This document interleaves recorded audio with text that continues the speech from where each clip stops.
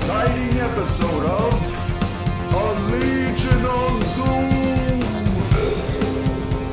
What's going on, everybody, and welcome to one of the greatest episodes of the Legion on Zoom. I'm so excited I'm fucking stuttering because, guys, it happened.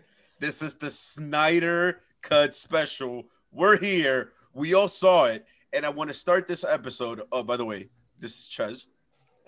This is Miguel. This is Rod. What's up? I want to start this specific episode with a straight up fuck you to Joss Whedon. Oh, A sharp and direct, like, hey, Joss Whedon, fuck you, sir.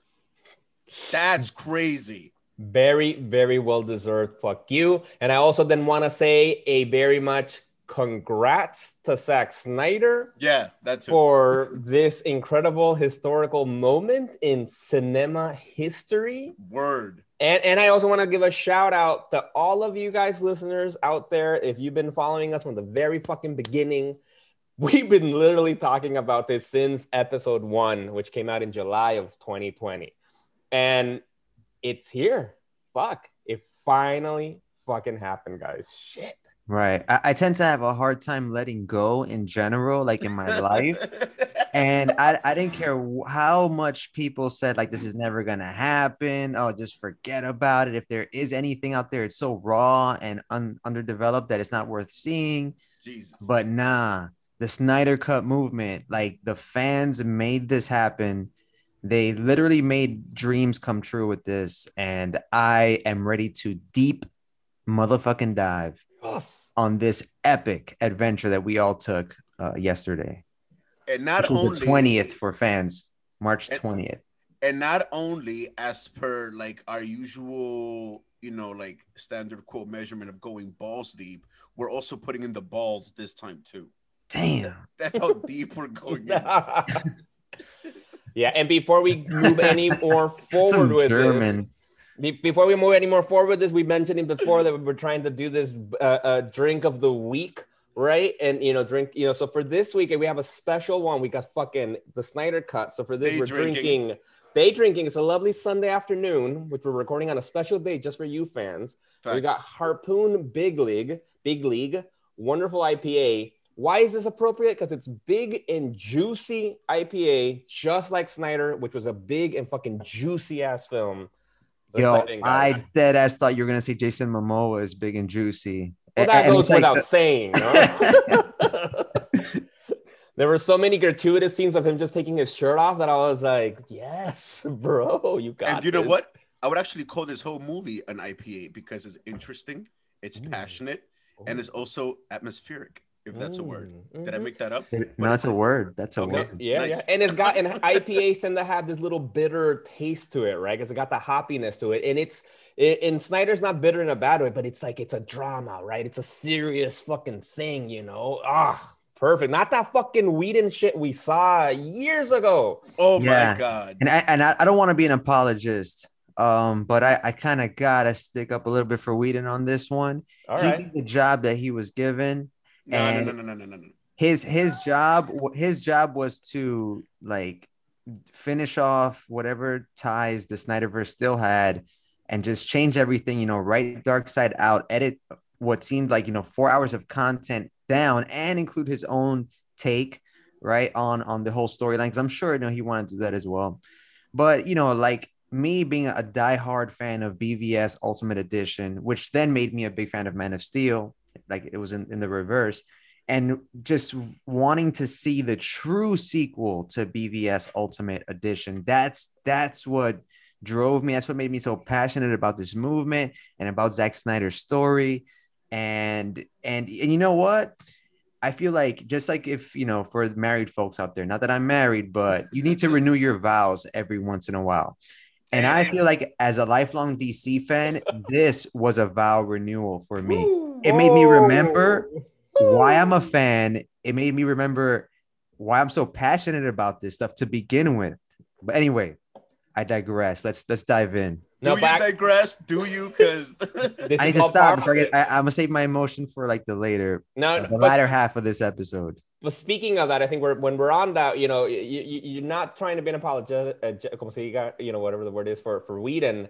I would like to get, Ches had immediately said no to that. I want to get, what are your thoughts on that, Ches? How do you feel about Whedon now? Bro, like, it's obvious that, like, some of the choices he made them knowing they were dumb. Like, it's obvious. Like, for example, look at all the awesome shit that they took out when it came to Ray Fisher. My God. And a quick sidebar, I feel like he's more pretty than he is handsome. But like, it's like there's something about his face is like, that's a beautiful really man. Left sidebar. Yeah, like, okay. I don't know. But it's like he's like insanely attractive, but it's like, that's a very pretty man. But anyway, yeah, exactly. But it's like, it's so obvious, like all of his scenes. I mean, was a lot of that stuff already supposed to be in the original, or was that all like actually just made for the Snyder Cut? A bunch of the stuff with him, because there were rumors that like a lot of his stuff got taken out, right? Yeah, I think it's safe to say that the Ray Fisher scenes, except for the epilogue, which we'll go into, all of that was already filmed. That's insane. That's insane. And the part where like the father, who by the way, deep cut, was also another scientist in Terminator 2 Judgment Day. Yeah. That guy's known for playing a brilliant man. Yeah, word. He also played a good scientist on the Science Town show Eureka. They got canceled by Sci-Fi. Go check that out. Awesome show. Oh wow. But anyway, yeah, that guy, when he was breaking down how powerful Cyborg is, I actually finished the sentence for him when he was gonna say the whole the whole epic part is like not doing anything with all the power you have. Like, I know that's where I was going, because I love how that established how powerful he actually is. That was insane. That was insane.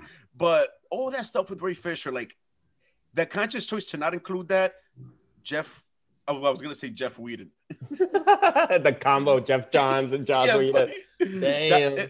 Joss Whedon, you're a dick for that. Like, shit. The fact that he made Batman drink and tell jokes, Joss Whedon, you're a fucking dick for that. Okay, okay, so what he had to cut out content, right? Just to keep it to, less than 2 hours. So what else?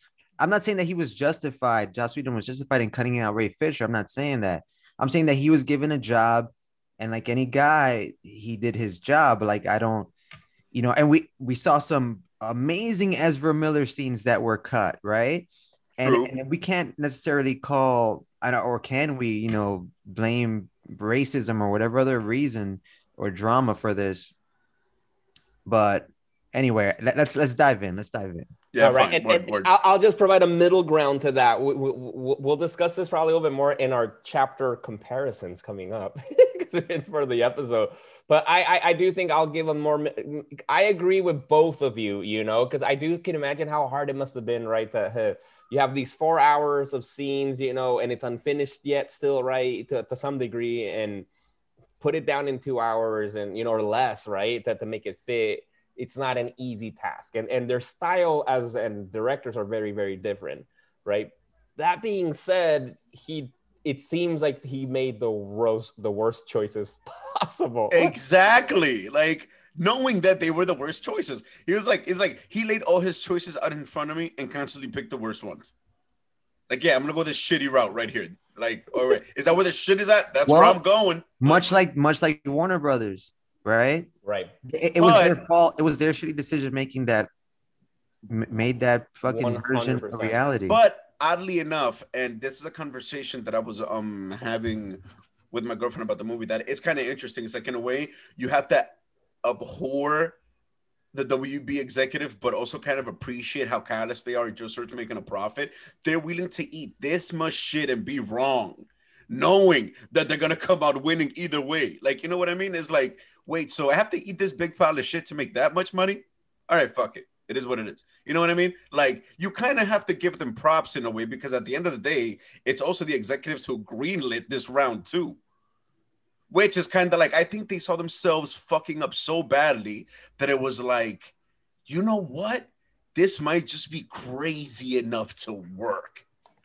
That's how desperate they were. And they pulled it out of their butts, collectively speaking.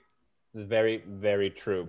All right, but exactly. Now, Let's fucking dive into it, guys. Let's dive into the fucking movie. All right. So chapter 1, title is Don't Count on It, Batman, right? So right off the bat, okay, the movie opens. I love the opening with Superman, screaming after he gets impaled by Doomsday. Right, for the prologue, right? Exactly, for that part. Yeah. Right, for the beginning, for the credit. And of course, this is going to be a spoilerific deep dive, of course. Right, so if right. you haven't seen it and you care.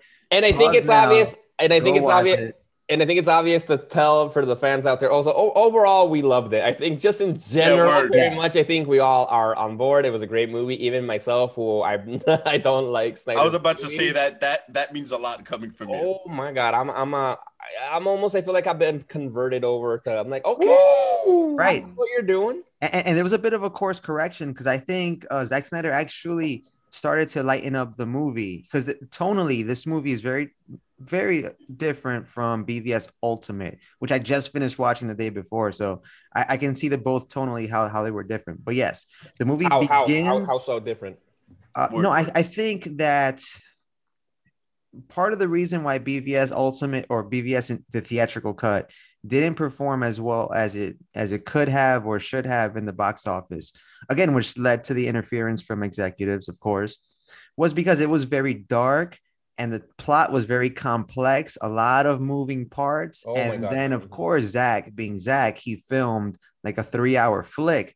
I'm sure somewhere in the archive there's a longer cut of BVS Ultimate, which is already the long cut.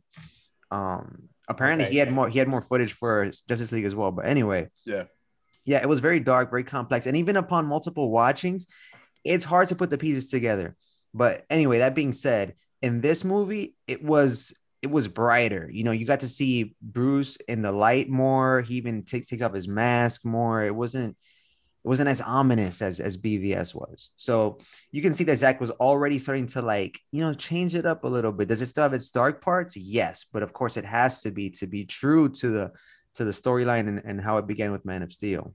But yeah, the story kicks off with just a longer scene of Bruce traveling to the village where Aquaman is, supposed to reside. And you get this really epic spanning adventure of him like climbing mountains a la Rocky IV and all that shit. Yeah, word.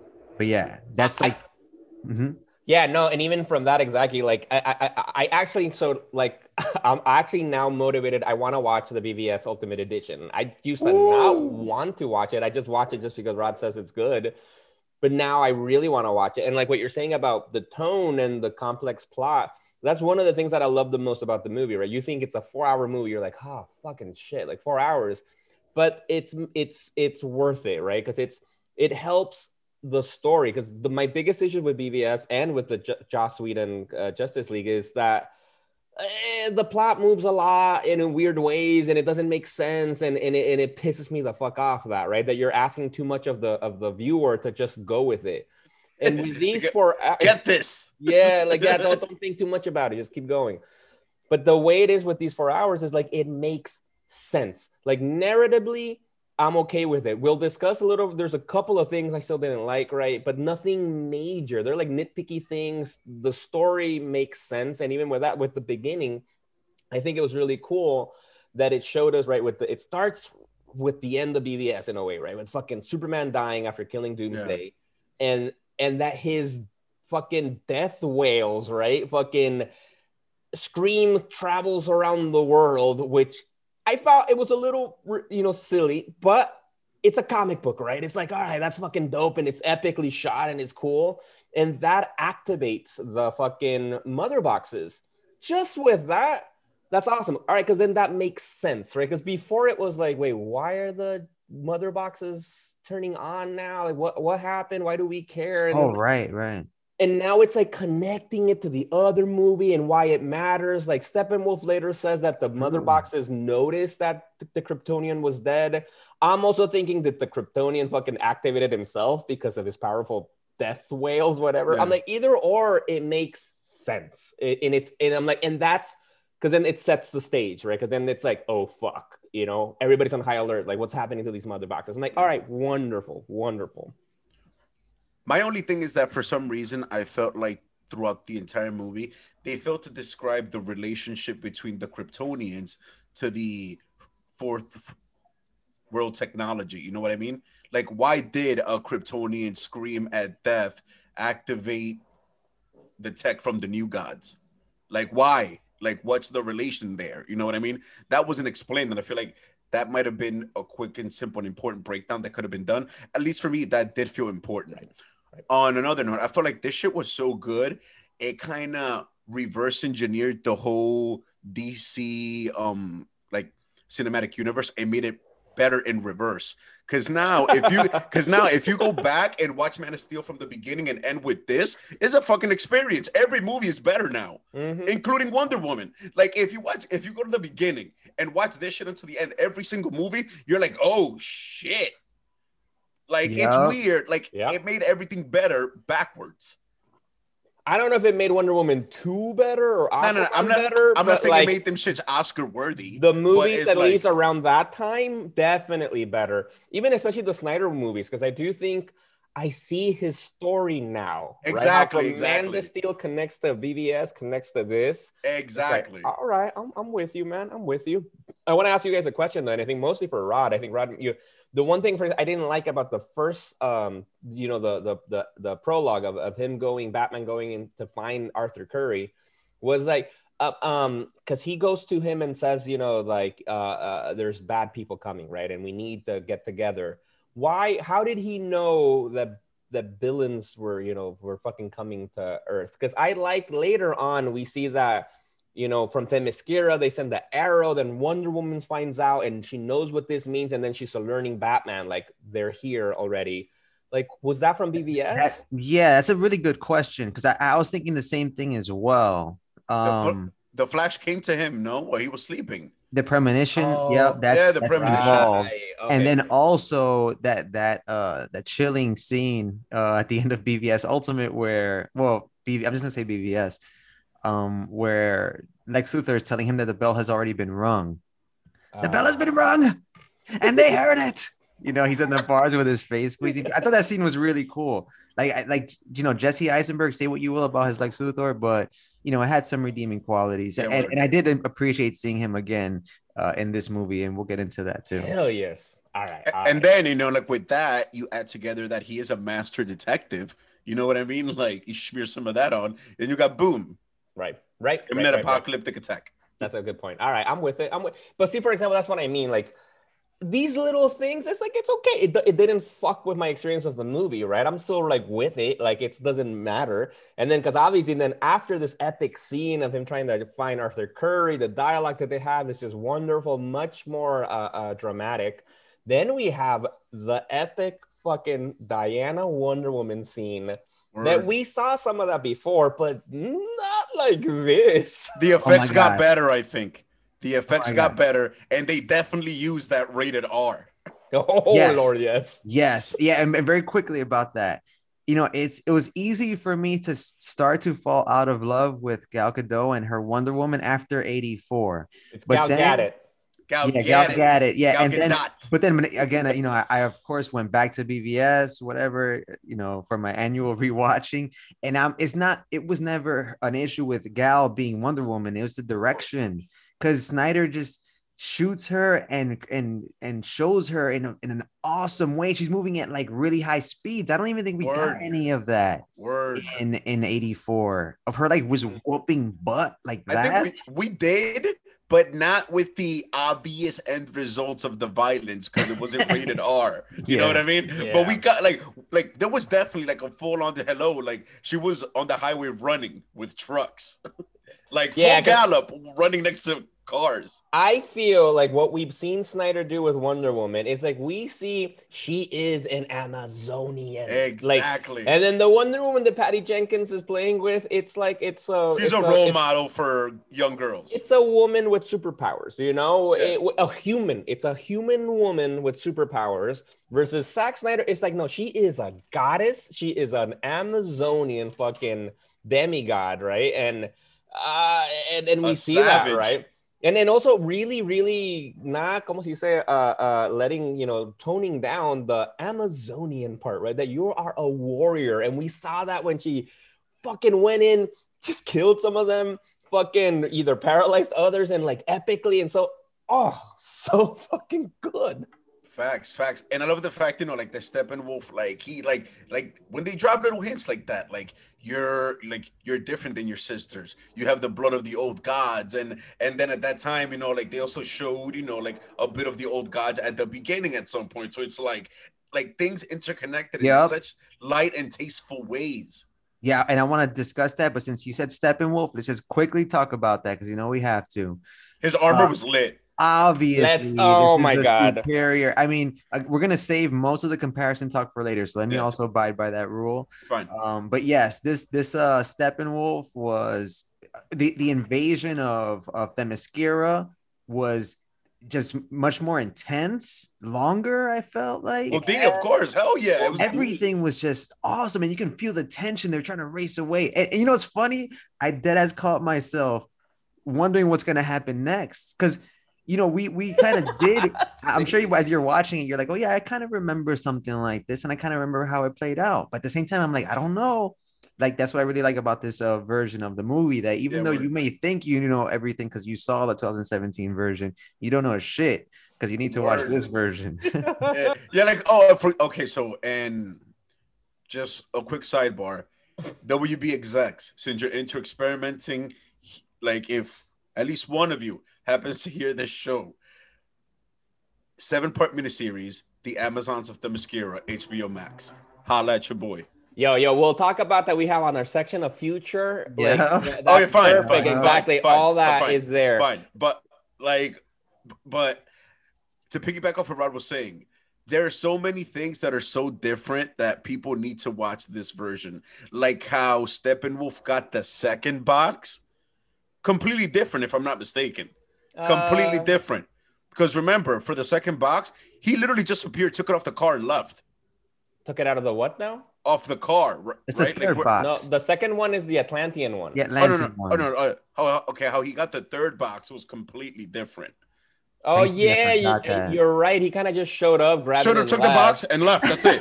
How did he do it? This in no, there was a whole thing because remember, like the doctor took the box in the lab. And oh my god, yes! Completely different. Yes, Silas Stone. Once again, like the brilliant dude. We have to find out his name and put him somewhere on the narration box. Shout out to that guy. But like, you're right. I hated that part. I remember in the original of him like just showed up, yoink, and I'm gone. Exactly. It's like stupid. But this was, oh my god, that scene was so fucking meaningful. Yo, hashtag fuck you, Joss Whedon. and going with that, we were with the beginning about when Steppenwolf shows up and all of that too. Like I felt the stakes were high, like even like Rod said, like we know how it's gonna end in a way, right? Obviously, there's a lot of surprises, but like I really did feel that Steppenwolf was an actual threat. Obviously, first of all, because he looked fucking frightening and badass, right? And vicious the way he would attack, and then the parademons also. They didn't look like. I think your Justice League version made them look like the from the Justice League animated series, which is fine, but it's cartoony, and these ones look like fucking scary, like fucking aliens, and it was just fucking like that. It was wonderful drama, intense action, very well done. And I love how like Steppenwolf was all like humble and like super subservient, but then you saw the League of Power that he was playing in. You know what I mean? As opposed to the one that we got in the Wheat. The one that we got by this asshole was fucking like all confident and shit. He wasn't ashamed of anything. You know what I mean? He was just there to conquer. This one had so many layers. Even that, because I think from the Whedon version, I also hated Steppenwolf, not just because of how he looked, but also just I didn't care about the character. I don't give a fuck about, all right, sure, you're doing this to please daddy, I guess. And in this movie, Snyder really makes him a character, right? And you said there's layers, like him meeting with Desaad, right? Trying to get him like, please, let me, this is what I want to do. I have to do this for, and I believe that the stakes are high for him, right? Yeah, He's not just some random villain that like, I'm going to conquer because I conquer and that's it. And no, it's like, there's fucking stuff there, history, and like even what you said, like he mentions old gods and indicating that they're the new god. Like there's so much richness there. Yeah, man. Like, oh my God. Like, I'm shocked at also just the difference in dialogue and how efficient he was. Like, they gave you all of that just with a few lines of him talking to Desaad. You know what I mean? Right. Like the dialogue between them gave up so much lore and so much story. I'm mad that they could have inserted a bit of granny goodness when they were like, in those stone communications. I feel like that was like a kind of like a lost opportunity. They could have brought in, like her in so she could like make fun of him a little bit or something like that for his failure. Some shit like that. Right. And not to jump the gun to the future, but there's supposed to be a part 2 directly following this part, and that's when they were going to go to Apocalypse and take the war to them or whatever. Oh. All right, so what's next? We basically went ham into fucking part 1, right, and a little bit into Steppenwolf. What's the next? Let's go to the past to Darkseid's when he was Uxas, right? His first arrival to Earth. Oh my God. Which is cool, right? Because then you get dope. Like the armies, of that time period joining together on some 5,000 BC Avengers shit. Yeah, word. Like you have Zeus, you have Green Lantern, you have the Amazons, Atlanteans, fucking like the armies of man, which is basically like on some Skyrim shit, like bunch of Dragonborn type and you got Ares again. Speaking about how it makes Wonder Woman more important and more interesting to watch, Ares played a big part in fending off Uxas or Darkseid. Let's not be too geeky. Darkseid in his first appearance. Like that was really cool. You had Zeus and Ares and all these powers. That was really cool. That was insane. Exactly. That whole scene, because I remember I liked that in the first version, right? Because that was actually one of the cool things, but it was not as cool as this version was, right? Also, because we saw in the original one was like Steppenwolf was there, right? And that's the point that Steppenwolf attacked in the past. And it's fucking Darkseid. And there's this epic battle, and we see Darkseid fucking killing this Green Lantern that's there that I Googled and found out. So it's this a Green Lantern called Jalan Ghur, who's like some random Green Lantern from the Silver Age or something. Nothing really special. Yeah. But I guess because it was a long ass time ago. Yeah, so that would make you right. Oh, that's a good point. So it makes sense. It would be like a Silver Age character. Like it couldn't even be Abin Sur. Exactly. And that epic fight with Zeus and fucking his kids fucking attacking them, and then like you said, Rod, with Ares fucking putting in a final fucking blow to Darkseid for him to retreat. Like, didn't you instantly think about Infinity War? Oh yeah. Right, with the axe, doesn't Thor fling his axe and catch Thanos? Yeah, it's amazing how these two companies mirror each other in so many ways. Like instead of the mother box, you have the Infinity Gauntlet. That's a device that can revive, and these are both very similar movies. And it's a bit bittersweet. It's not all like a celebration, at least for now, fans. At least for now, because they do leave like trails for a potential sequel. But we'll dive in. My whole thing that I didn't get like about the part where he came to Earth was okay. So they refer to Earth as like the lost world. Is it like after he lost on Earth, did he lose track of where the planet was? Because it seemed like they've been looking for somewhere they've already been. I'm glad you mentioned that, because that's basically my big. I have two complaints to the movie, and then one was the question about Batman finding Aquaman. But my one biggest complaint is that because it's framed around that, that Steppenwolf is like, when he has this also moment later on about revisiting the memories of the past through the mother boxes, he realizes that the anti-life equation is there, right? And like, it's again, you're saying like, this is the lost planet. I'm like, motherfuckers, did you not have like your version of Google Maps or something? You know, you've been there before. Exactly. Like, what do you like? Darkseid was literally there, and it seems like he knew the anti-life equation, like, right? So it's like, why is all of a sudden that, like, wait, what happened? Like, how did you forget how to get back there, right? Especially because later, it doesn't matter. But like, because later on, Darkseid says, you know, we'll go there the old-fashioned way or something like that. Yeah, word. I wanted to touch on that too. Right.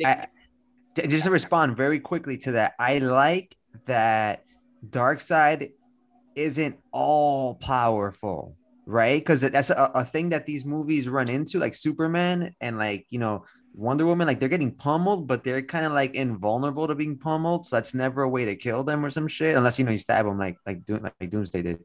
But yeah, so with Darkseid, it looked like without the assistance of the mother boxes combined, he didn't feel confident about an invasion. So like, he has limits, right? He has, because he got defeated before. So he probably, I mean, not again, this is a big plot hole, I think. I'm about to say, like, remember how he got defeated, though. Yeah. But you know, it just, you know, again, I don't want to be an apologist, but you can take it to mean that, I got to rewatch the scene, but I'm going to say this. You could take it to mean that Darkseid didn't know what Earth this guy was trying to conquer at the time. And he's like, oh, by the way, I'm on the Earth that the anti-life equation is on. Because we're assuming, I mean, I don't know, again, I might be wrong on this completely. But when he's talking to Darkseid, does Darkseid know he's on Earth? I think at that point they tell him that, I guess, because I think at that point maybe it seemed that Darkseid was out of the loop. It seemed that it was just this Desaad dealing with it, and Desaad said like, once you get all mother boxes, we'll talk. Bureaucracy. Yeah, no. It's like, no, I haven't brought it up to the top yet. It's still in middle management. It's like, to make a machine like Apocalypse run, you need, you know, like there has to be some bureaucracy and order and paperwork. Yeah, because Desaad was like, okay, you only have 2. So, where's the other one? Hurry. Yeah, like getting 2 wasn't even worth telling Darkseid about. Right. But again, I got to watch it again because I think that's a very viable thing to point out. And even I do want to say, like, let's say, that's the biggest issue, right, with the movie. It doesn't kill it. It doesn't matter. Like, all right, so what? No movie is perfect.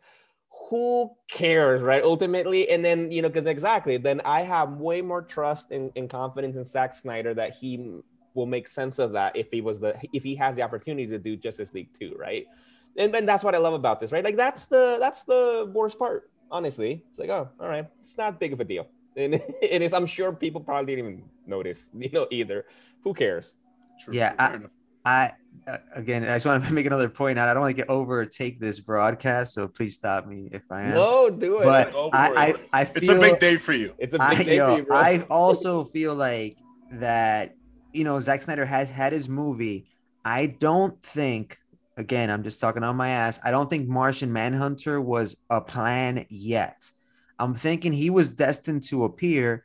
I'm thinking that was meant to happen in Justice League 2. Again, I'm just saying this, and I'm saying this because it's quite obvious that the Martian Manhunter scenes are a post revitalization of the Snyder Cut edition, you know, and the Nightmare shots, of course, that as well. Because but everything else in the movie was already filmed and he just had to finish it, right? But he did add 2 nuggets. He added the epilogue, which we'll dive into. And then he added the Martian Manhunter nugget, because I don't think that heart-to-heart that Martha Kent has with Lois Lane to bring her out of her depression, I don't think that was meant to be Martian Manhunter. And it's quite awkward to have him. It was so shoehorned. The general. He could have just been the general and went to give her heart-to-heart. That would make a lot more sense. But yeah, exactly. That's my issue with the movie. Right. And I think, and then and that's in the next section, I think, right? Which I think, or in one of the next 2 parts, so that it lines up to what we're going, because that's the other issue of the movie. Exactly. The how they kind of shoehorned in Martian Manhunter specifically in that scene, because that was weird. Because that's also feels also like kind of like gross in a way. Like, why are you the fucking mother of this dead god Superman, why are you impersonating her to talk to the widow in a way, right? About like it's weird. Exactly. That's just like, wait, why did you have to? And like, as you're saying, if he would have gone as the general, it even makes sense if he follows the story where Sam Lane, right, Lois's father, is in the armed forces or something, military. I don't know what he is. And so then you can say like that's how you know him, and that's why he's a family friend or something. And and they have a relationship in BVS. They have a relationship. Right. Okay. Yeah. But yeah, I guess oh yeah, word. I forgot about that. Yeah, they do. They have a him, because he revealed to Lois that the Middle Eastern incident was a setup by Lex Luthor to set up Superman and make him look like he massacred a village, whatever.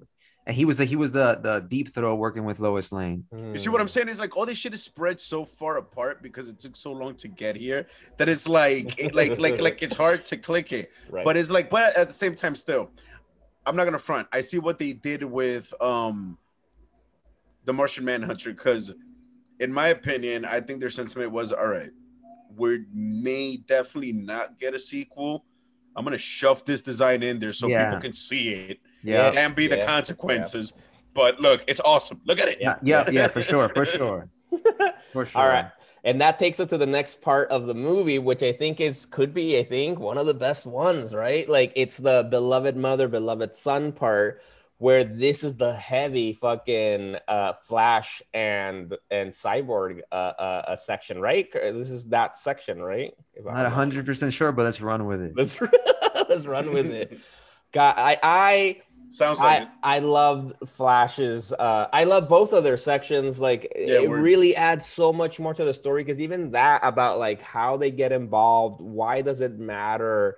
I love that. And then us seeing Iris West and their cute little interaction at the beginning, which got then a little weird with like Iris was staring him down for a while, like she's in the car. I didn't like that, right? That she's in the car.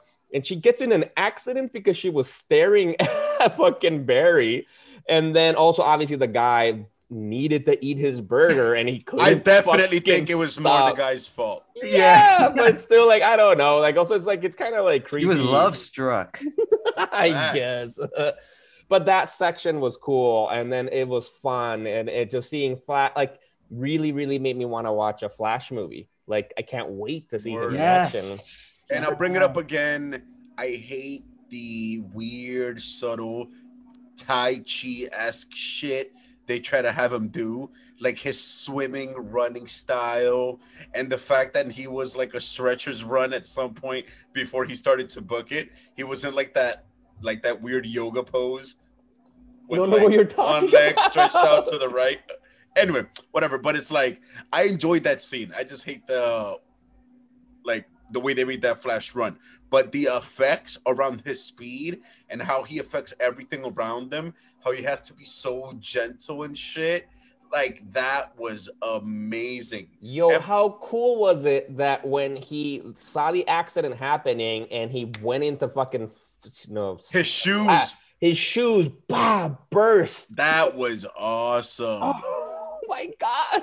And then like the one thing that irks me is like, okay, bro, you shouldn't be struggling to pay your tuition. Like being a delivery guy should be so easy for you. Like you can make so much money just being a delivery guy to pay your tuition. So much so, like, why are you struggling to find weird jobs? I don't get it. Just do deliveries. Nah, you're right. But remember the lesson of Cyborg that you mentioned earlier, that he has all this power, but the true power comes in not abusing it. Right? Yeah, but how is that abusing it to make deliveries? What? He's gonna like destroy the delivery game? Like, how is he more likely to get caught? Because, yeah. And he has that back and forth with Cyborg too. I forgot what chapter that's in, when they're digging the grave, and then Wonder Woman and they're digging up Clark, and Wonder Woman and Aquaman are just chilling like an awesome, like a fucking Gap ad. Wait, but by that logic, if you think about it, if you think about it for real, he shouldn't have made that lady rich. He should have stared at her before and then just walked away and not do nothing. That would have been real self-control. Like, props, he gave her the 100,000, but a real stoic moment would have been he sees her struggling and then just turns and walks away. I feel like the more stoic moment would have been to like not be there when she sees the money. Right. That also true. Like, hey. But I guess he can see her anyway through the ATM camera. Exactly. So why are you there in person though? You know, that's a little bit like a little like Just to make ego himself kind feel of thing. good, Yeah. No, but that scene was great. And also just a quick, but like the thing about when they were digging, which is the next section actually, when they're trying to get Clark, when they're digging the thing, I also did think like, yo, Flash, just do it in a second. No, like aren't you super fast? Like you could have just done this all. Like, I got it. Boom, he's out. But they're like, nope, let's do it at regular speed. Just because. So that was a little weird. Anyway, but the scene, the cyborg stuff was great. Oh my God. Like really getting to know the character, getting to know his trauma, right? And how his relationship with his dad and coming to terms with his powers. That was great. That was super fucking cool. And once again, that shows it right there. So imagine this fucking prick, Joss Whedon, fucking just sitting somewhere and then legit just making the decision. All this shit with Ray Fisher, yeah, we don't need that. Just cut that. Honestly, I think, for example, you're right. To Rod, like Joss, he was doing the job that he was assigned to do. I really do think if I was him, if I was a director that, tapped to do it again, I would have straight up gone to the company and told them, guys, no, like it's gonna be shit. Either you tell me to do a new film from scratch. Like if I can start it from scratch, okay. But I can't, because there's like too much. And no, like either let's do it, let's have it be a long movie, right? And we'll keep it as much as we can. But because then to choose to force himself, because nobody had a gun to his head to do this, right? He chose all these things, which made it much, much worse. Like, but exactly, it's clear that there was a conscious choice. To drop all of Ray Fisher's shit. I would rather like praise Snyder's triumph than spend too much time talking about Whedon's alleged failure. I believe our hearts have the capacity for both. Yeah, but I think that it was a special opportunity for Zack Snyder, man, to not only release his film, to have closure, a sense of closure maybe with it, and for the fans as well. Oh my God, I can't tell you personally how much closure as a fan this gives me. The film that I would like it to compare it to, and I mentioned this when I watched it with Miguel yesterday, was Days of Future Past. Tonally, the time mumbo jumbo and funkiness, the heart behind it, and the course correction. Because remember that Bryan Singer had to leave the project. There's some parallels with those stories as well. He left the project. Brett Ratner came in, finished off 3, and it was a shit show. Bryan Singer came back and he's like, I'm gonna make this beautiful film that brings in Matthew Vaughn's additions to the lore and my piece. I'm gonna give my fans their last story, because it kind of ends in a great way. If that's your last X film, it could be, unless you want to continue with the McAvoy Fassbender. But anyway, I digress. Like with this film, I felt like, he came in, although he didn't close it, he chose not to completely seal the door. He left 2 doors wide open. And again, I don't want to get ahead of myself, but we're going to go into those 2 doors in the futures section as well. But yeah, it's a rare opportunity. It may have never happened had we not had the quarantine and then this huge rise of this online movement. Man, just to bring this movie and make it happen, because I think this is going to be a while before we see another Justice League on the big screen, right? Before they assemble once again. Yeah. And I think the closure and the finality that we get with this cut, it's priceless for me. And speaking to Snyder's fucking, let's praise the man for the story he's telling with these sections too. I think he really, because also thinking about how hard of a job they had from, because Marvel had this compared to like Marvel and Avengers, right? That they had the time, right? To a movie for each character, for you to get to know them, get to love them, and understand at the end, right, how it's connecting to this big, massive movie that eventually they'll all be connected, right? And they didn't have that luxury, right? It's like, all right, boom, boom, Super Man of Steel, BBS. All right, now let's do fucking everybody together. But now with this long story, they really allow you to do that, because now I like that stuff. Like it makes sense how they all connect. Like for example, with that extended Flash scene, it also now makes sense how, because when Batman shows up, Batman shows him a photo of what, when he did the whole save of Iris West, and And like in which, so then it makes sense, right? It makes sense. Batman's been monitoring. It's like, all right, now he's active. Let me get involved. We need you. Like, and also with the big overall story of like Steppenwolf is out there getting the mother boxes. It's like a much more rich, what then leads to the next section, which I didn't like from the original movie, is then, because in the last movie, the next section is then let's get Superman back. Let's bring him back to life, right? Well, before we get into the whole scene with Cyborg and then them trying to get that, because I think this is when that happens, when they're trying to get the third box, right? Or that happens after this? I don't even remember at this point. Right, no, first they bring back Superman and then they get the third box. Then the third box is taken by Steppenwolf. Right. Yeah. And even that, I really liked how, because before it was like, all right, let's just bring Superman back to life because fuck it. And let's see, we don't know how this works. Let's just fucking do it. And now it felt like, one, I understood the reason, right? Because they saw what these things could do. They had some an idea of it. And then they're like, there was a detailed breakdown. Like Flash had that scene. He's like, we're all thinking it, right? Like, we're all thinking it. Who's going to say it? And then Cyborg has that image of Superman, right? And it's like, we got to do this. And then the hesitancy of like, should we not? And blah, blah, blah. And it's like, now I get it. It makes sense why you need Superman back, right? And why they go through the, everything next.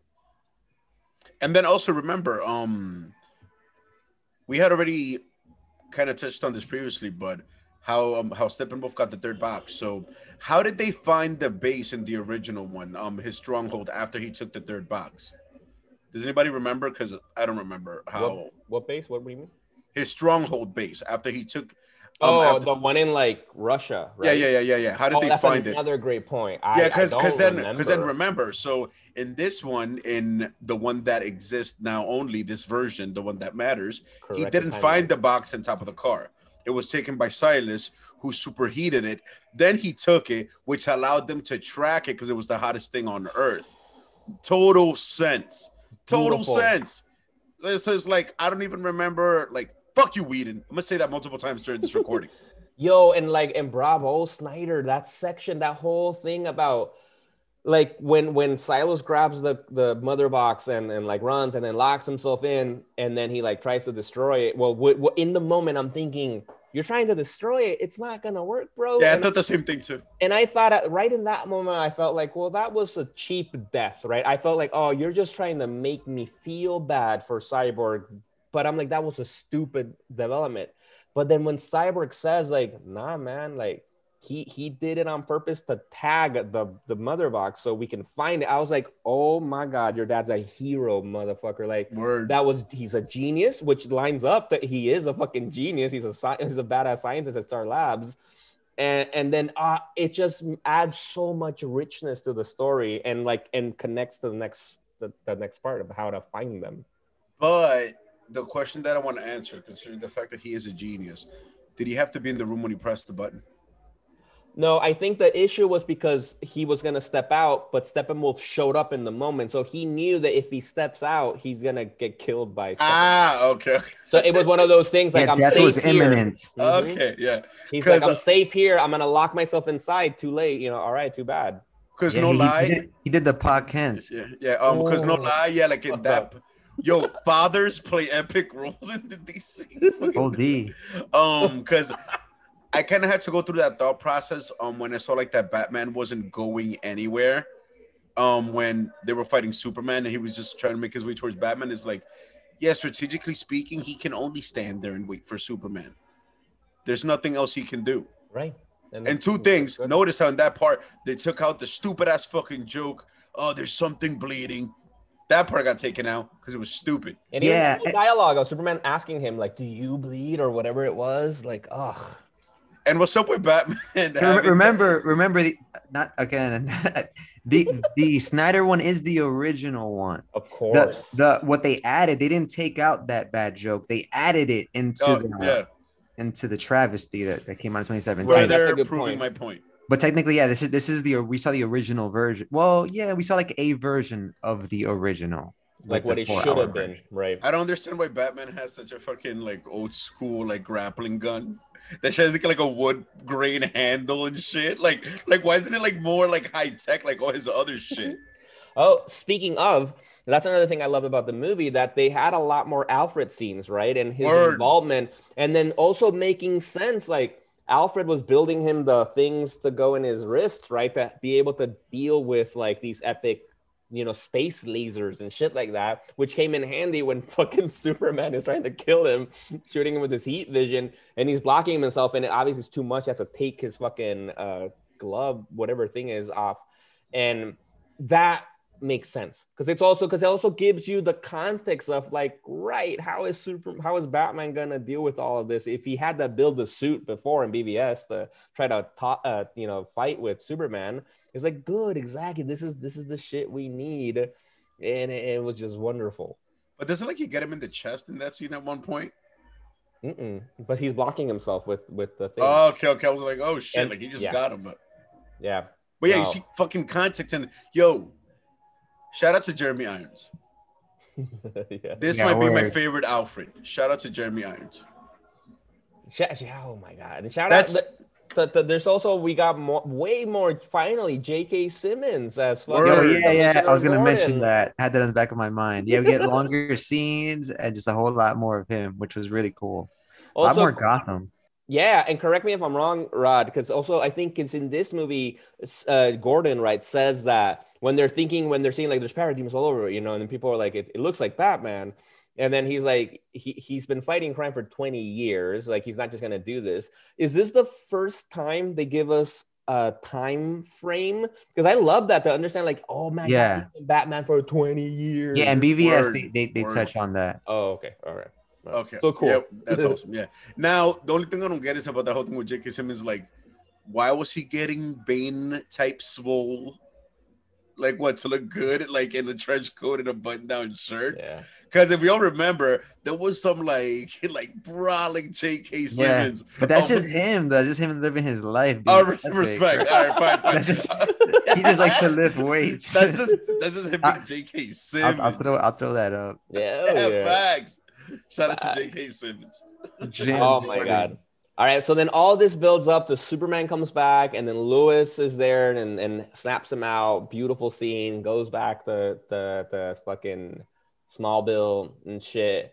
I loved it. And then he goes back to his lair or whatever it was. Yeah, that part was a little bit weirder for me because it seemed as though that the entire narrative, again, I gotta draw comparisons to the X-Men films and Hugh Jackman being the center of the narrative. Mm-hmm. At the beginning of Man of Steel, obviously Clark is the center of the narrative. BVS was maybe a spiritual sequel to Man of Steel, right? But you can see that they're vying for screen time, Bruce and Clark. And then I guess in Justice League, it kind of becomes the Bruce Wayne show in a lot of ways.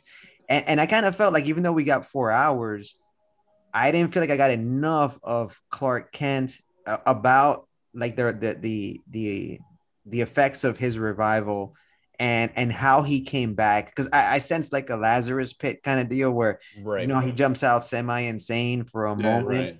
And I guess you can also use Wonder Woman's lasso because she does tie him up for a second. Yeah. And she's like, remember who you are, Kal-El. All fucking dreamy and shit. Yeah. And he starts to wake up there. And I do like that. Again, I don't even remember if this happened in the remake, whatever. But that in BVS, Lois saves Clark from Bruce is about to stab him with a fucking spear. And then in this one, Lois runs out and saves Bruce.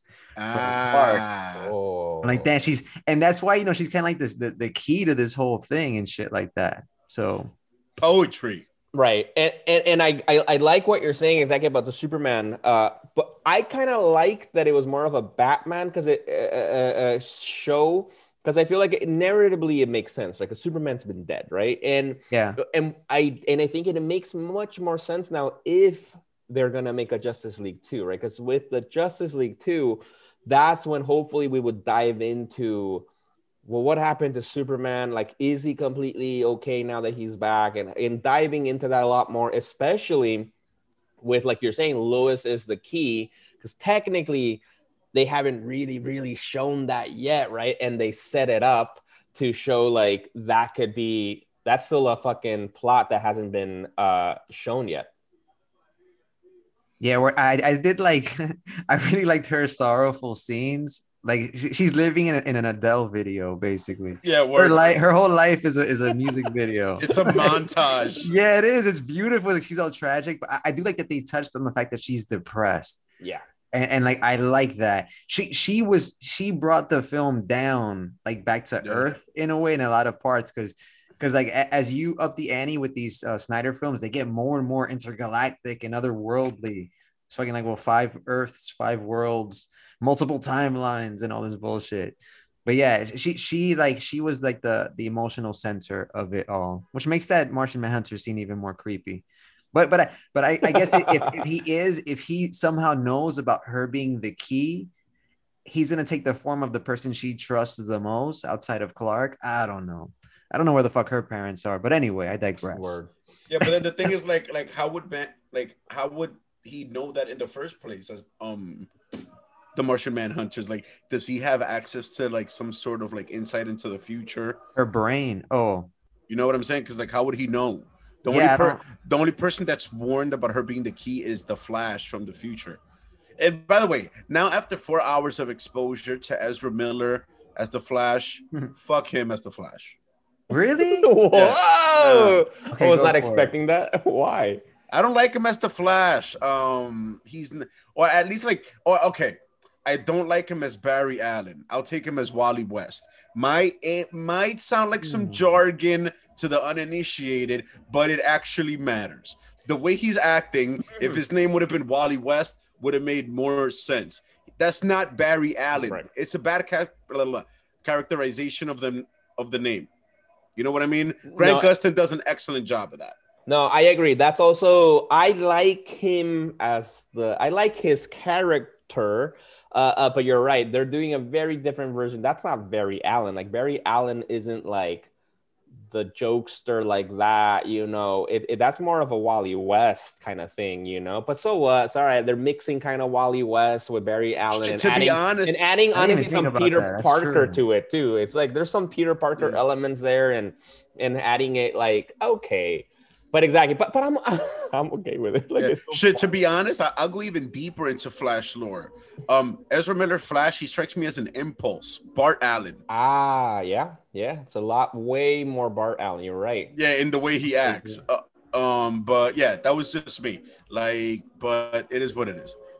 It is what it is. However, when he went into the Speed Force visually, I have this quick theory. So due to the rate at which technology expands, I forgot what principle that's called. You know what I mean? Like, where tech expands like exponentially over time. Do you think that they were better to make the effects better now because there was at least a certain amount of tech that didn't exist like 3 or 4 years ago when the original one came out?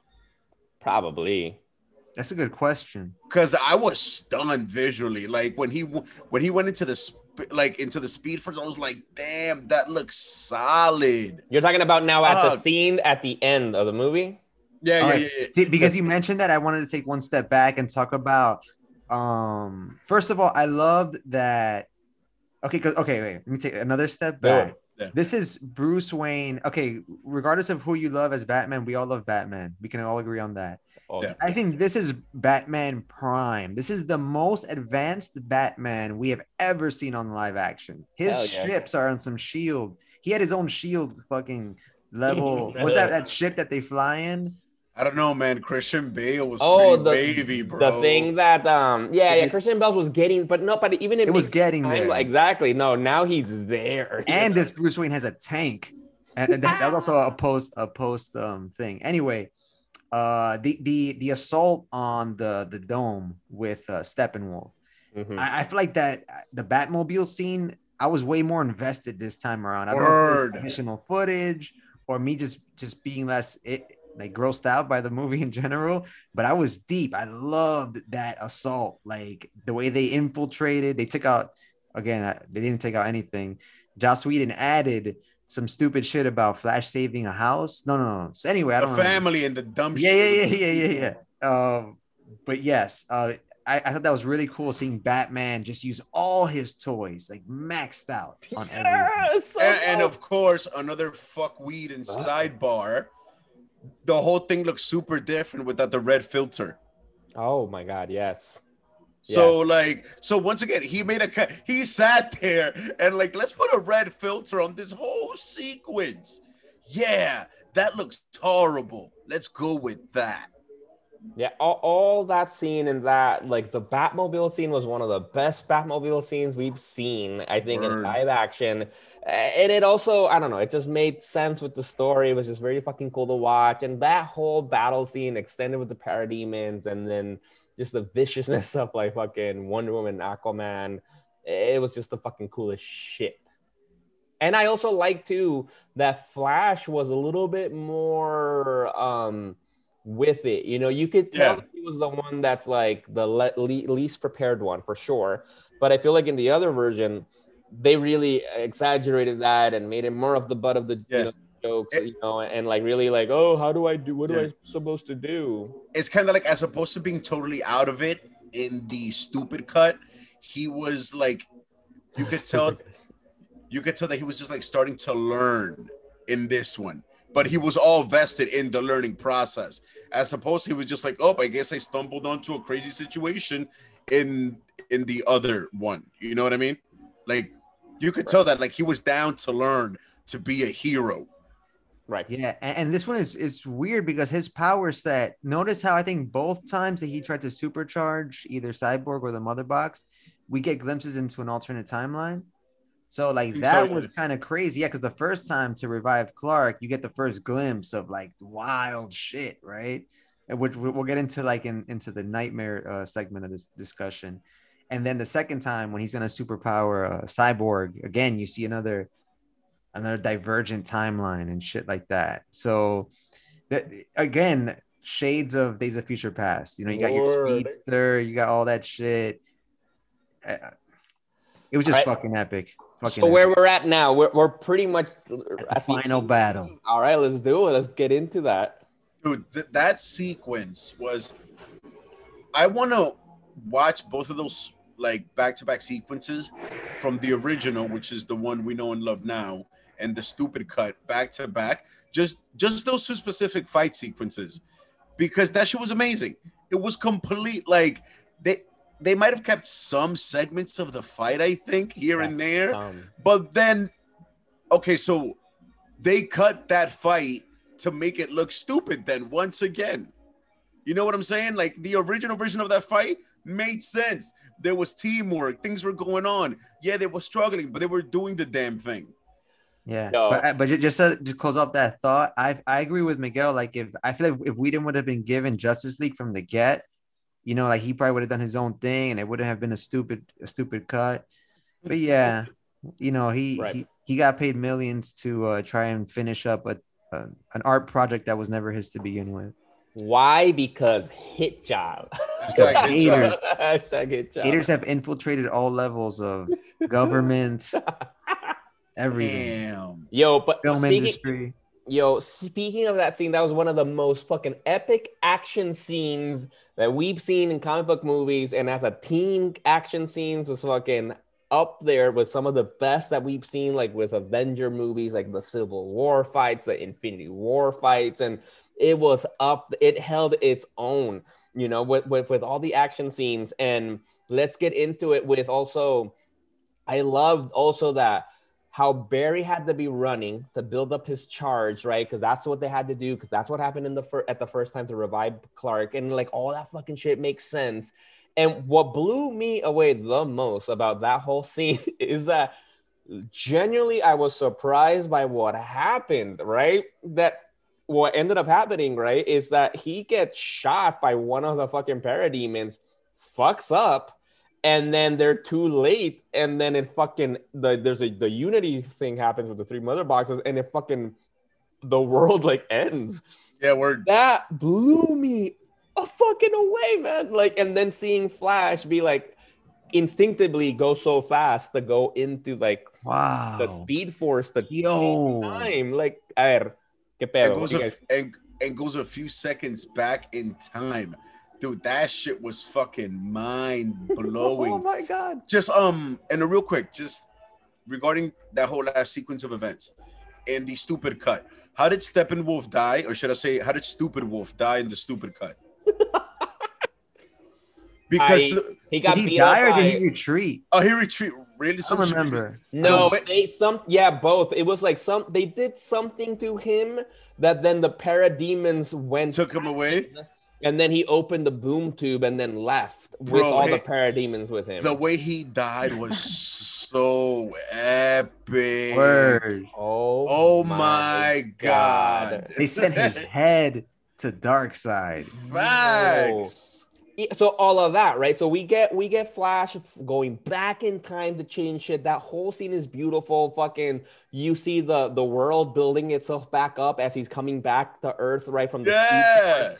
Epically, he shows up, saves the day, and then that last battle with Steppenwolf. With first of all, right, you get this epic moment of first of all, right, when it's like. Superman shows up, right? And that was right before that scene because Superman's back, and that was cool when fucking Seven was about to kill Cyborg, and then they fight, and there's all this stuff happening. Flash saves the day, and then to have first Aquaman fucking impale fucking Steppenwolf with the trident, that was epic. hardcore. It's like he's already dying. They're throwing him back into the fucking apocalypse, right? For Darkseid and all them to see. And then fucking Wonder Woman is nah. Let me get in on this for a second too. Like, let's make sure. Yo, decapitates him. Fuck. Facts. Damn, yo, oh my god, dude. I just get like it was just so amazing. That part caught me so off guard in such an amazing way. Oh my god, like I can't. Fuck you, Whedon. Fuck you, man. And Zack Snyder said in a recent interview, I'll post what show it's from. I don't remember the show's name, but it's a cool podcast. That basically just to finish off the story, there's an invasion. So then Darkseid at the end, he sees Steppenwolf's head. He's like, all right, let's go do this the old-fashioned way. He invades Earth, and then this is when you get a reuniting of Earth's armies against the armies of Apocalypse. So like what played out in the first confrontation, where you have Ares, the Green Lantern, Hippolyta, that plays out all over again with his second invasion.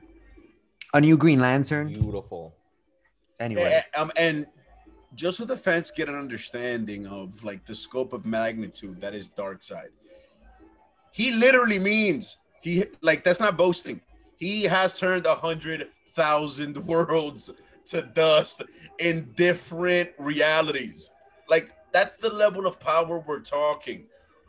It's not only like whole level cosmic, it's not only interdimensional, it's inter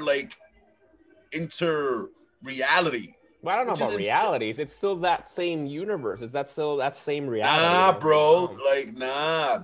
They're from a different universe. Alternate realities and universes. Let's jump right to the epilogue, gentlemen. Word. Let's dive in. We get to revisit the Nightmare universe. Oh, which by the way, wait, I have a quick question. In the stupid cut, did Lex tell Deathstroke that Bruce is Batman? No. See, look at that. Look, I don't think he did. It I was like, oh shit, when he said that. Yeah, it's something. I think he made a joke of something about we need a league of our own or something, that's it. and then like gotta be a League of Doom or something. It's like a Tom Hanks movie. Yeah, but in this one, he was like Batman is Bruce Wayne. He was like, all right, so you just paid me, so I got you, bro. Like that was sick. Damn, which is a bomb, right? It's a bomb to drop at the end of that movie. Again, there's threads that we may never see tied, but again, you got to be happy with what you can get. I need that movie. I need that movie now. Shout out to fucking Joe Manganiello for coming back as Deathstroke. Mm-hmm. Yep, and also he came back in the nightmare sequence, and that was awesome. That was shot after. And okay, given that sequence, we know it was shot afterwards because of Jared Leto's involvement, and for the nitpicky Snyder geeks, just looking at Ben Affleck, how much thinner he is in the reshoots. Yeah, word. So the fact that maybe he always wanted to make that scene, right? Whatever the case may be, but he brought actors back and he shot that scene. I think that's a good placeholder if he ever wants to come back to just finish the nightmare story. That's really all we need. And I think that was brilliant of him because he knows. I feel like he's like a troll genius, right? He's like, I'm gonna throw this out. I'm not gonna tie it up into a neat, perfect box. I'm not. I can. He could have, perhaps, right? But I can't fuck speak that. for him, but no, he left threads. So, guys, the nightmare sequence. Yeah, no, because I think that's what I loved about this movie now about seeing his whole story because he's telling this big long story, you know, and I don't think he was planning on Justice League to be the end of that. No, of course not. And so that's why he's doing like, nah, I'm gonna end it like how I wanted to end it.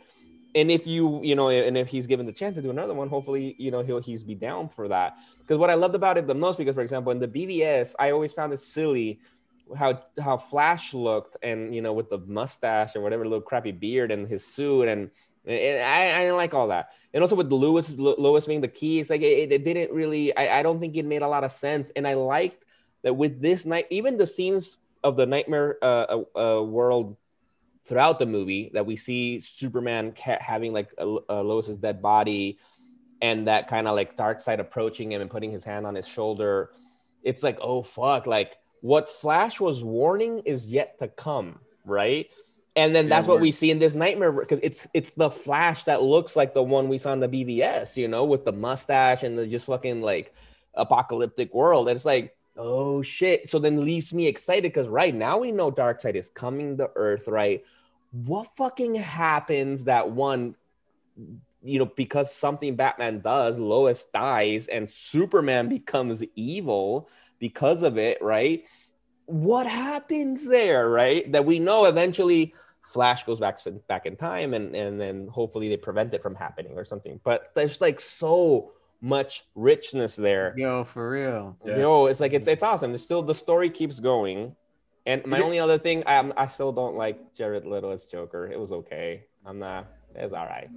I'd be fine to see it. I trust Snyder though, but it's like, For me, like, it felt really good to finally see the Flash in that armor because I've always wondered what the fuck it looked like in action. All we've just seen is like the flashes, like of it in like like when he comes to Bruce while he's sleeping in the Batcave and shit. But to finally see the whole suit in fruition, that was awesome. The suit was legit. And to be honest, I was a little bit underwhelmed by the whole Jared Leto Joker Bruce interaction. Like I believe a little bit of the dialogue was frivolous. Like it was cool to see. Like it was awesome fan service in my opinion. But yeah, I was a little bit underwhelmed. But Yeah. is it me or does Ben Affleck Bats kind of look like he's always smiling a little bit? Yeah, and also like we had paused the movie, and so we knew how much time was left. So seeing that they were just standing there having a discussion, I'm like, oh fuck, we're not gonna see anything cool. Like, Yeah, we're not that it wasn't cool, but it was all like a precursor to something else. honestly, I feel a glorified post-credit scene. that took the words out of my mouth. It's like, because I feel like this would have been an epic post-credit scene, because that's really what it was, right? Because then Superman shows up, they're all like, fuck, he found us, right? And also we know that Wonder Woman's dead, right? That Yes. Aquaman is dead too, right? Because Yeah. says like for what he did to fucking Aquaman. Batman killed Harley Quinn. Oh my god, right? Killed her, or no. she died in his arms? No. The She way he died. was saying, the way he was saying it was like when she died in my hands, motherfucker. No, like when I no. killed her, No, she I don't told me think to so. No, I don't That's think how I took it. no, because, no. That's how I Because took Harley it. told him to kill Joker though, and that's what Batman was telling him. Like, in her last words were like, "I gotta fucking kill you." But remember, but that got to Joker, so it was kind of like he realized, like, yo, you fucking killed her. You know what I mean? Like, I don't think he would have cared that she died in his arms. I think he would care that he killed All right. her. I'm gonna rewatch that. Let's rewatch it right now. Let's do it. I don't want to believe that Bruce killed Harley. I don't want to believe that. Yo, Yeah, we'll see. Nightmare Bruce Yeah. killed Harley. But then having all that scene, right? Superman shows up, they all freak the fuck out, and then Bruce wakes up, right? And it's like, because then that's how the movie ends. Then he wakes up, and then fucking Martian Manhunter landed on his fucking backyard, and then that's how the movie ends, right? Again, shoehorned into the movie. Like, hey, Oh yeah, like I'm Martian Manhunter. Bye. and not just that. I don't think like it was impressive CGI wise either. But the design was good though. I liked it. Yeah, I thought it was okay. I think he was better on the CW than he was in the Snyder Cut. Yeah. Yeah. We will get the high pitched. Yeah. But yes, man. So I'm gonna give my clothing thoughts first. Your thoughts are your clothing. Yo, the sense of finality for me as a fan. I feel like a burden has been removed from my shoulders. I lived to see the Snyder Cut. The Snyder Cut is your reward, if you're listening to this, for surviving and prospering and keeping hope alive in 2020. And if you believe in something enough, it can come true. To sound like cheesy. Disney right now. You're a fucking Disney princess right now, dude. So many questions were answered, and I'm not gonna fucking grow old wondering what happened to the Snyder Cut. Thank God. that timeline has been erased. Now you can watch it until you're old. Exactly. And it's not gonna be a bitter thing. And it serves to provide closure, but also leaves some doors slightly ajar. I would only ever want to see this come back again. I'm going to draw comparisons. If Matthew Vaughn-esque director who has a good vision would maybe do a movie within the Snyderverse, because again, the multiverse is what the product DC is trying to sell now, at least cinematically and on television. So, it's possible that Zack Snyder himself does not have to come back, but obviously not a Joss Whedon situation. We've covered, like Miguel said at the tip top of this show, that we've covered this in detail, all the drama behind the scenes. But yeah, I feel like, the movie's out, questions have been answered, the fans can finally fucking rest and restore the Snyderverse. That's my final 2 cents. Thanks. Personally, I think is the most epically epic thing that has ever epicked in the history of all things epic. And also, we should get a Justice League 2 directed by either Quentin Tarantino and Michael Bay. What? No, don't fuck it up. Nah, Tarantino maybe, but not Michael Bay. No, and my closing remarks are I have to eat my fucking words. If you've been listening to our show from the beginning, I had low expectations about this. I thought it was still gonna be shit. That it was just gonna be worse even than Whedon's version. And I am not just corrected. I am converted. I really liked the movie. I enjoyed it. I had a lot of fun with it. I at not point was either bored or annoyed by it. There's nitpicky things here and there, like any fucking movie, but overall, I really fucking liked it. It made me really appreciate his other movies a little bit more now. And I really hope, I want to know what happens. And like the stories that you can tell it's just endless, and I really would like to see him do a Justice League 2. And like Rod says, I would like for them to find directors and screenwriters that get it, that get the Snyderverse theme and stories, and do your own shit, but really do it within that world. And hopefully Snyder can help oversee to some degree, because I do obviously feel like Patty Jenkins, and I don't remember who did the Aquaman movie, James Wan, right? And like, I don't feel they didn't care about any of that. I feel like they were like, we're gonna do our own thing in our own. Like, they're all, the tone is very different. I'll slightly disagree. I think Aquaman and Wonder Woman are still pretty good, which is why they weren't necessarily focused on in Justice League, because their solo films, they're loosely part of the continuity at this point. Yes, but I don't think that they diverge so much. But I still think for those movies, for example, especially the second half, of Wonder Woman, the first half is cool. Then the second half, it gets kind of crappy. And then Aquaman was okay. And Shazam also, you're right. It's like, I still find those movies silly. Like, they're still like, kind of like childish, like kind of like, I don't know, like it's not like in this movie, it's like, all right, it's like a serious drama comic book movie though. So a comic book, it's no doubt it's a comic book movie. but it's not like a silly thing for kids, you know? And I don't know. And so that's what I would like. I would like somebody to keep that fucking tone and do what you want, but do it within that world. Like, let's see Batman and Deathstroke fucking duke it out, man. Shit. Which was supposed to happen in the Ben Affleck directed the Batman. Damn. But whatevs, you know. But overall, I loved it. I'm gonna watch Batman vs Superman Ultimate Edition. Hopefully, like right now, actually after we're done with this, and nice. And then I would recommend watching Man of Steel first, but that's just me. I like that movie. And at that point, you're doing a whole Universal rewatch. Right. All right, but this was fucking dope.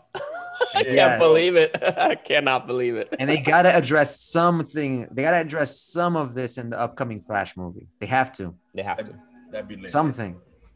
That'd be lit. And on that note, shit, instinctively I was gonna say, guys, we did it, but we didn't do shit. Snyder, you did it. Joss Whedon, you tried to undo it, you fucking asshole, but you did not succeed. To all the people out there who were the backbone of the Snyder Cut movement, the fans, thank you guys for giving us this amazing honor and pleasure of being able to watch this masterpiece and talk about it. Wow, I am blown away. I'm going to watch this shit one part a day for maybe the next 2 weeks. Like, wow, shit. And I'm pretty sure we're going to continue other shit that we notice in other episodes because it's like an onion. It's layers and we got to peel it. Guys, lovers, friends, love you guys. Always a pleasure. It was an honor. Peeps, this is Chez. All right, this is Miguel. # restore the Snyderverse. Word. # sequels. Right, it finally happened, people. It happened. Word. Peace. Legion on Zoom, starring and produced by Jose Perez, aka Chez, Rodney Martinez, and myself, Miguel Arce. Please subscribe on wherever you get your podcasts and leave us a review on Apple Podcasts or shoot us an email at legiononzoom@gmail.com. And don't forget to follow us on social media at Legion on Zoom.